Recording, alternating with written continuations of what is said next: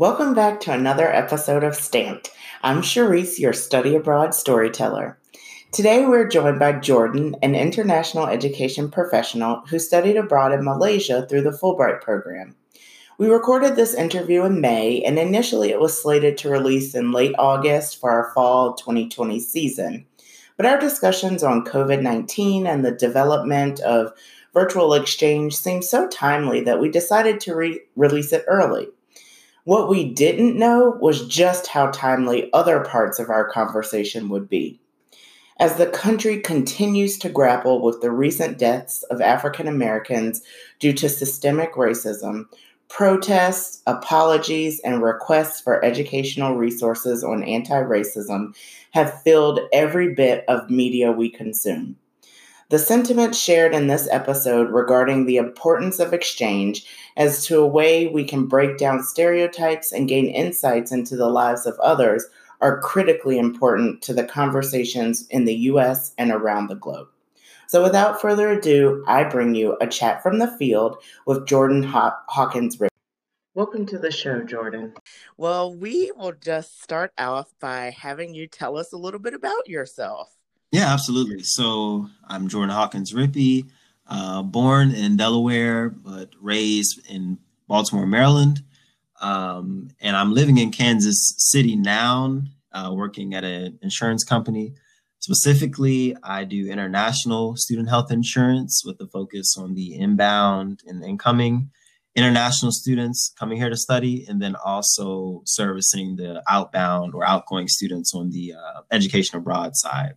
And so for anyone who might be listening and anyone who might be listening who knows the NAFSA regions, I cover NAFSA regions 2 and 3. So that's pretty much the Midwest, a little slight west of your states like Illinois and the Dakotas. So Utah, Arizona, New Mexico, and a couple other ones. So I service those and I work with the colleges and universities in that territory. Okay, thank you. Well, thank you again for joining. Yeah, absolutely. Jordyn and I actually met on a webinar about remote work. And so you never know where these networks and connections will come from. So I'm so glad we got to connect today. Certainly. Well, one of the things as a tourism researcher, and specifically one who focuses on like Black travel, I'm always really interested in the early travel experiences of my guests. Mm-hmm. So can you talk a little bit about what travel was like for you growing up? Yeah, so I would say that in terms of it being a priority, I think my family wanted to expose me to different travel opportunities. But in terms of going abroad, I had not yet engaged in those specific opportunities. And so a lot of my travel was relegated to cruise ship travel, for a lot. Yeah, so I'm a big lover of cruises, and hopefully once, everything passes, I can go ahead and book my my cruise for next year, hopefully. But it hadn't been really a space where I had been going abroad. So really the Bahamas was really where the travel experiences had been relegated. And a lot of people, even knowing my story, they ask, well, where have you been, prior to, Fulbright and some of these other experiences? And I think that's the beauty of my story, is that I always had this innate desire to engage with multifaceted individuals who span different geographic boundaries, but I didn't necessarily, have those experiences growing up. Mm-hmm. Yeah. Well, so that's a great lead into when you went to college. I take it then study abroad was not necessarily on the forefront, or was it? Yeah, so I attended Hampton University, HBCU in Virginia, and mm-hmm. I wouldn't say I was a business management major, and I minored in leadership studies. And I would say that I saw a lot of brochures and flyers come in my email from the international office talking about, study here for spring break in Jamaica, or we're going to Costa Rica to do a service learning trip. But something inside of me, I guess I just didn't really take the opportunity to pursue any of those. study abroad Mhm. experiences. And so it was interesting because a lot of other students, students will typically take their, JYA or junior year abroad, or they might do something their senior year kind of just to wrap up before they, get out in the real world and begin working. But that hadn't really occurred to me, at least my freshman, sophomore, and junior year. And it wasn't until my senior year that I really started to think about, if I'm going to be a leader, especially in this world that's so interconnected and interdependent, I need to have a thorough understanding of how global diversity works, and then a thorough understanding of how some of these different pieces um, move and operate and interlock in terms of the work that I would do in business. And so I became more interested towards the latter part of my time at Hampton. Yeah, that's so interesting. I'll tell you, things like that really clicked when I moved abroad and started working abroad, and Mm-hmm. just learning about those locales from, my coworkers was really interesting, and kind of put a lot of pieces together that I think for a lot of students it may be difficult to do just sitting in a classroom. So Right. And I think now especially amidst COVID-19, I think we're learning to adapt to some of those models of virtual exchange. It's mhm. something, as you know, as an international educator, something that's relatively new. But I even tell people, in the field who ask my opinion on it, I say that the chief aim of exchange is to facilitate mutual understanding and promote and espouse ideas that are meant to uplift the global community. And I think Mhm. there's still a space in virtual exchange to be able to do that, albeit not as pronounced as, person to person or direct exchange. I think that that chief aim of building that cultural competency is still there. I've been really thinking about this notion of the development of virtual exchanges or internships, and just wondering how students are taking to those opportunities. Sure, Yeah, and I think it's going to be a bit of restructure in terms of how we market those. sure. Um, yeah, but I've kind of been shifting my own thoughts into how that could really be beneficial, especially if you think about like diversity and inclusion, and maybe that's an opportunity to fill some gaps. Right. Yeah. I Mhm. think, one of the things as even being in the field of international education, I think it's beautiful for young people to be able to pursue study abroad experiences, because what it allows that individual to do, or that student to do, is to bring their full and authentic selves and their full and authentic identity to that host country. And it allows Mhm. individuals in the communities in that host country to glean relevant insights into the narratives of people that identify as such. And Right. yeah, so that's something that is amazingly unique, I think, about study abroad in of itself. Excellent points. Thank you for sharing those. So I want to jump back to our earlier part of our conversation when you said, you remember seeing the emails and flyers, and that's a consistent theme I've found with other folks that I've interviewed, Mhm. and that they kind of had this idea, but like just kind of ignored it. Do you remember what kind of made you not pursue those at before? Yeah, I think when I was a freshman and even when I was a sophomore, and I thought about business management, my major, I don't think I was Hmm. as internationally minded Mm, as I was in the latter years of my time at Hampton.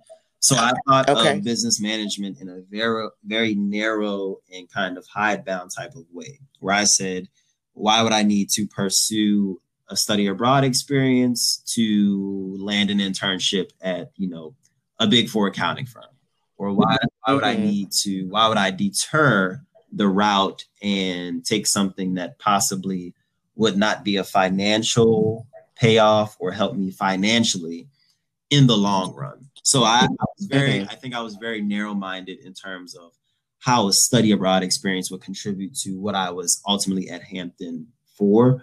But the more that I grew in terms of seeing the world as interconnected and seeing citizens engage from host countries around the world in different ways that could impact a bottom line of a business and the way that Mm-hmm. business is done, I knew that I could no longer stand on the sidelines of the global economy and not know what was happening elsewhere. I knew that I would be at a disadvantage if I was not intentionally engaging with what was going on with my global brothers and sisters in other parts of the world. And I think having that shift occur allowed me to not only develop more of a globally minded business acumen, but it also allowed me to develop this empathy for my global brothers and sisters as well that was not previously tapped into. And I think that brings to mind like what how our academic coursework plans are laid out Yeah, in terms of what exposure are students getting to areas that are outside of the United States and how those curricular connections could be a natural driver to, an Office of Global Engagement or International Education given the campus. So I think those are really good points that you brought yeah, up. absolutely. Yeah. So take us to the day that you found out about Fulbright. How did this unfold? Yeah, so I'll start before saying how I found out about it and all of the, emotions that were running. I would be remiss if I didn't say, who was pivotal in helping me in that journey to get there. Okay. And so a guy, Dr. Carlton Long, himself a Rhodes Scholar, he has a company where he consults with different students at HBCUs on a wide range of prestigious fellowships, is what he categorizes them as. So your Boren, Mitchell, Marshall, Udall, Gilman, Fulbright, Schwartzman, the entire gamut of those type of scholarships. Both he and Dr. Sabin Duncan, they really saw within me the potential to go and engage different individuals, diverse individuals on a much larger scale. So he came to campus Dr. Long came to campus my junior year, and I had never heard of Fulbright. I certainly hadn't heard of the Gilman or Mitchell Rhodes, Right. and I was like, wow, this is an entirely different world that I don't know about. People are getting these scholarships, and they're going off to Right. they're going off to do great things, and it was just something I wasn't privy to. But it was something about Fulbright that when I read about it and saw the mission, I said, God has been preparing me my entire life for an experience like this. And it was Mm. something you know, that the Bible says, your gift will make room for you.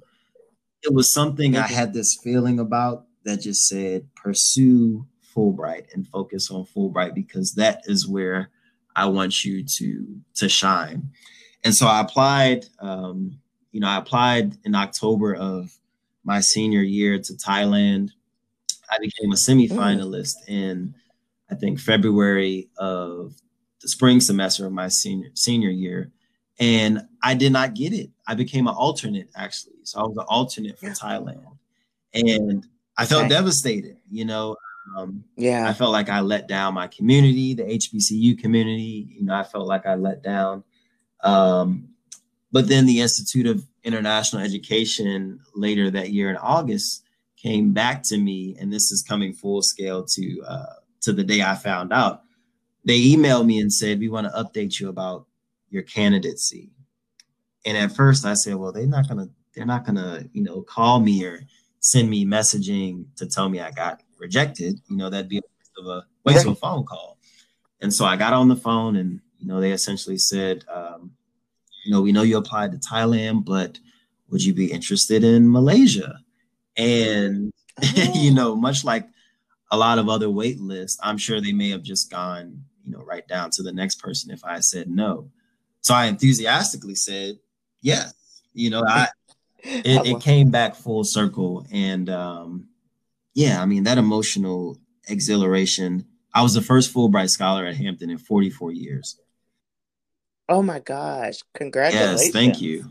And so that That's amazing.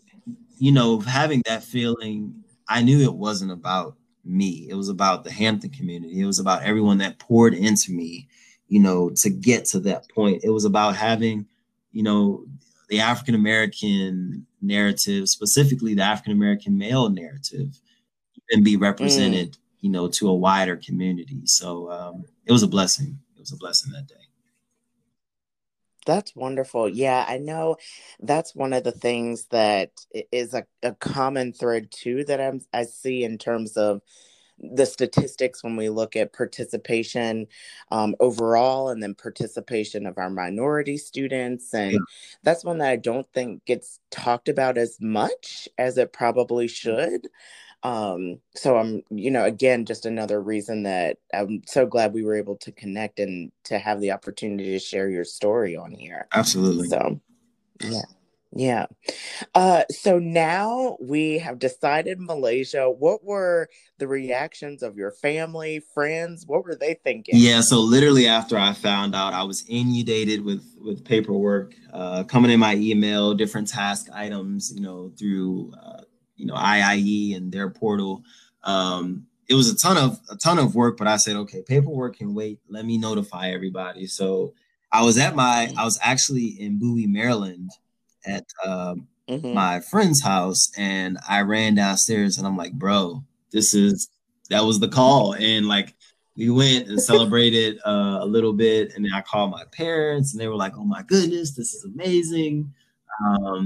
Called my friends, called Dr. Long, Dr. Duncan, and I mean, it was.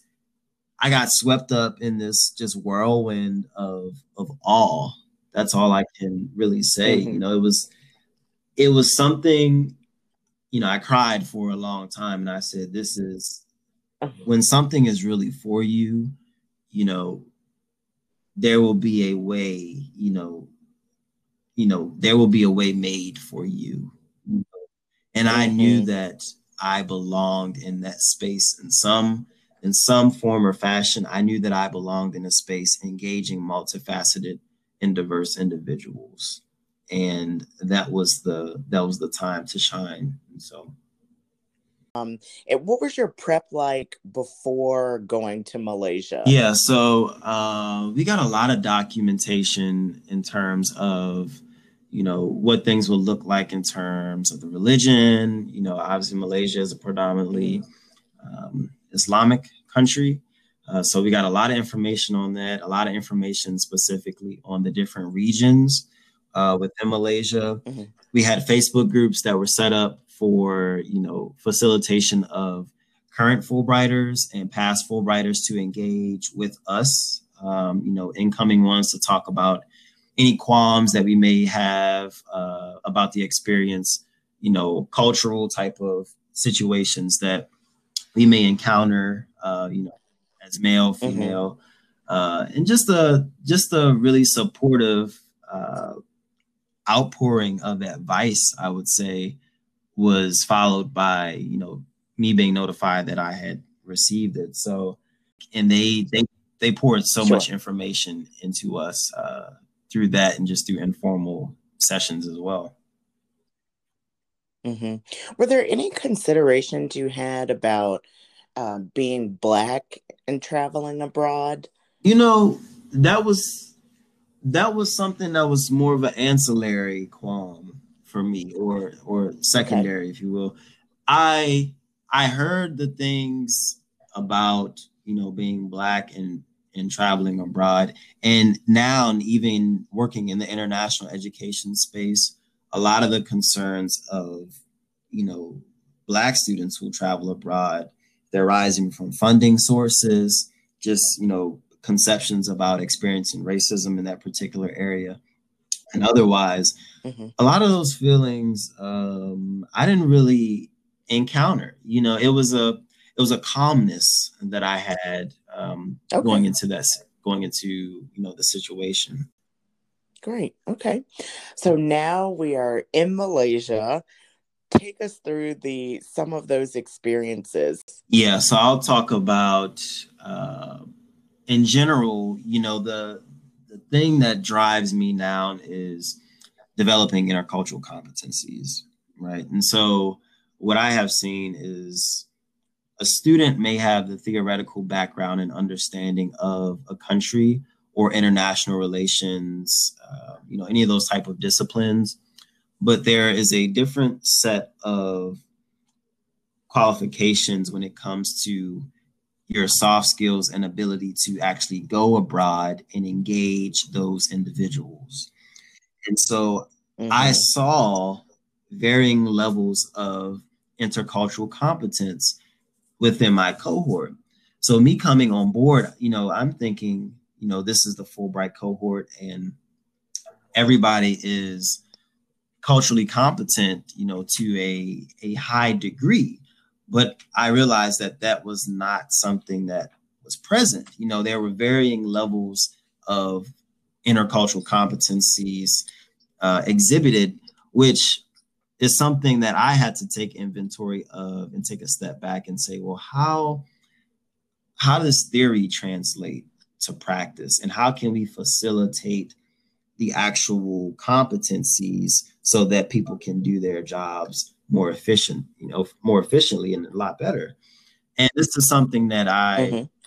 this is something that it was less of a frustration and more of a how can I help in that facilitation of those cross-cultural competencies. And so that's something, while I was there was kind of a lower point, I would say, in terms of trying to get other members to Mm-hmm. understand how to do that. But in terms of the high point, I was able to celebrate Ramadan with my community. And, Mm-hmm. that fasting period, me fasting with my community and my students and teachers, not only did that solidify the trust that I was building upon, in those spaces, but it also allowed Mm-hmm. me to have an interfaith dialogue with my local community. Myself Mm-hmm. identifying as Christian, I realized inherently that, both me as a Christian and my community as Muslims, Abrahamic faiths present for both religions, but I was able to dialogue. Okay, what does it look like to fast as a Christian? What does it look like to fast as a Muslim? And through those conversations and through me sharing in something that is sacred to them, I was able to establish that trust and I think be a better cultural ambassador on behalf of the United States and on behalf of African Americans as well. A great experience.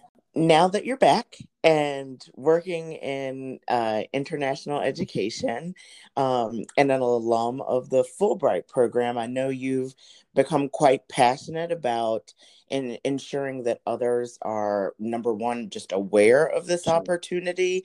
Talk with us a little bit about those experiences now that you've returned. Yeah, so I've been extremely intentional about promoting Fulbright to HBCUs now that I've returned. And so I've worked informally with a wide number of HBCUs around the country. Usually Dr. Long will refer any prospective applicants to me just to kind of get a read on, what they're doing and how, they want to proceed in terms of going about a Fulbright grant.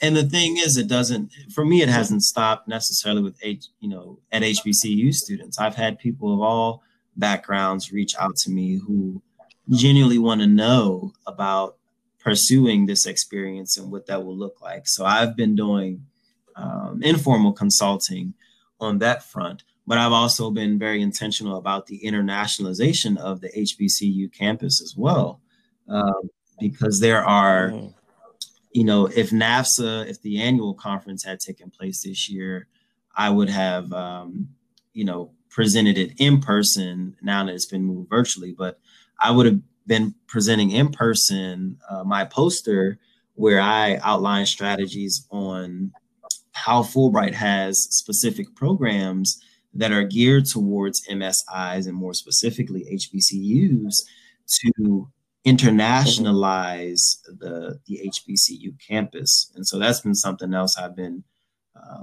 very intentional in promoting. And I've also worked with IIE, to help get publications out there about how do we increase diversity, from the HBCU applicant pool to some of these programs.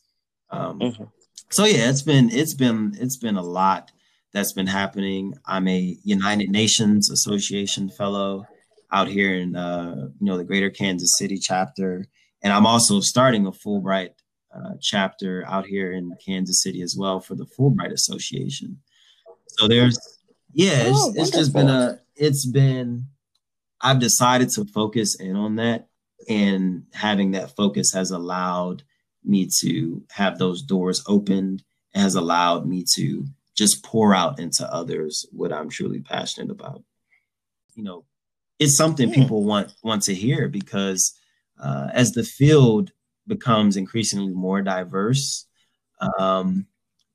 people are wanting to know, how do we send our students to some of these places, and how do we engage them in such a way that makes them feel comfortable, makes them want to, engage others in a way that gets the narrative out there. But then also upon re-entry, back into the United States, not just sitting on an experience, but how do you share this experience with other members of, your community, so that they can in turn go out and do it. So becoming cultural ambassadors of your experience, I think, is what is paramount now, and what I've been trying to focus on. There's definitely, I think, a need there for broader exposure for our students. So I think the work that you're doing is absolutely phenomenal. Thank you. I appreciate it. And thinking about the work that you do for students who may be interested, or trying to help them shape their stories as they return from these study abroad experiences, could you share some tips perhaps for returners on how to incorporate these experiences into, say, a job interview? We literally had a session on this towards the end of our grant in Fulbright, because after, a student comes from studying abroad, they come back now and they're, looking in the job market, and they're trying to figure out, well, how do I translate some of these skills that I learned here? Or how do I translate this experience into something tangible that an employer will be able to see value in? And so one of the things that I focus on primarily is any projects or project management that you have done within that capacity studying abroad. For me as an English teaching assistant, we worked with, the U.S. Embassy there in Kuala Lumpur to get, embassy funding for our students and help facilitate programs. So, in that one example alone, you have elements of, project management. You have elements of coordinating across a wide, spectrum of different people. You have elements of budgeting, elements, so these different things. And primarily I focus it in on projects, because I think everyone, I would hope at least, while they are studying abroad, engages in some type of, project, large or small, and, it'll vary in nature. But if you're focusing on, actionable things that you did while you were studying abroad, I think an employer will be able to see that value, not only because I think there's inherent value in the fact that, from an employer standpoint, you now are more marketable to their clientele. you're able now to be sent maybe to an international location on assignment. If you're at a global consulting firm, you may now have an assignment in an area where you studied abroad, coming right in the gate, because you have the connections there and you're able to engage in that culture and do business. And so I think that's more the inherent value, but the more tangible, I guess, values that might come or an employer might see, you can definitely draw upon your service experience during your study abroad, opportunities. So I think people should just really focus on that area. Thank you. Yeah. That's a great tip. I like that. Well, do you have any final words for our stamped community? Anything you think we didn't cover that you'd like to share? I think people right now, and I think this was a wonderful opportunity to, kind of put my story out there, but more about the viewers. I would encourage anybody that is, listening, or anybody that will listen in the future, to really pursue what makes you, happy. And I know it's such a cliche term, but do that and follow what you're gifted at. There you have the most chance, I think, for success in doing what you're naturally gifted at. And the way to, a way to find that is, you don't go to school to learn your gift that's been given to you, but you go to school to refine it. So if you can think about, what is it that I, naturally do well, that comes to me with with the least amount of effort, that's your gift. And, your gift will make room for you. So when you're in situations where, you may not need the credentials of, or the standard credentials for that space, your gift may allow you to, still occupy that space even without that, because you shine so brilliantly that they have no reason but to not ignore you, because you just shine so brilliantly with your gift. And so I would just say, pursue your gift, let it set your heart ablaze, and get to work. Well, I will close out this amazing interview the way we close out all of them, and just let our audience know you've been stamped. Thank you, Sherry. I appreciate it.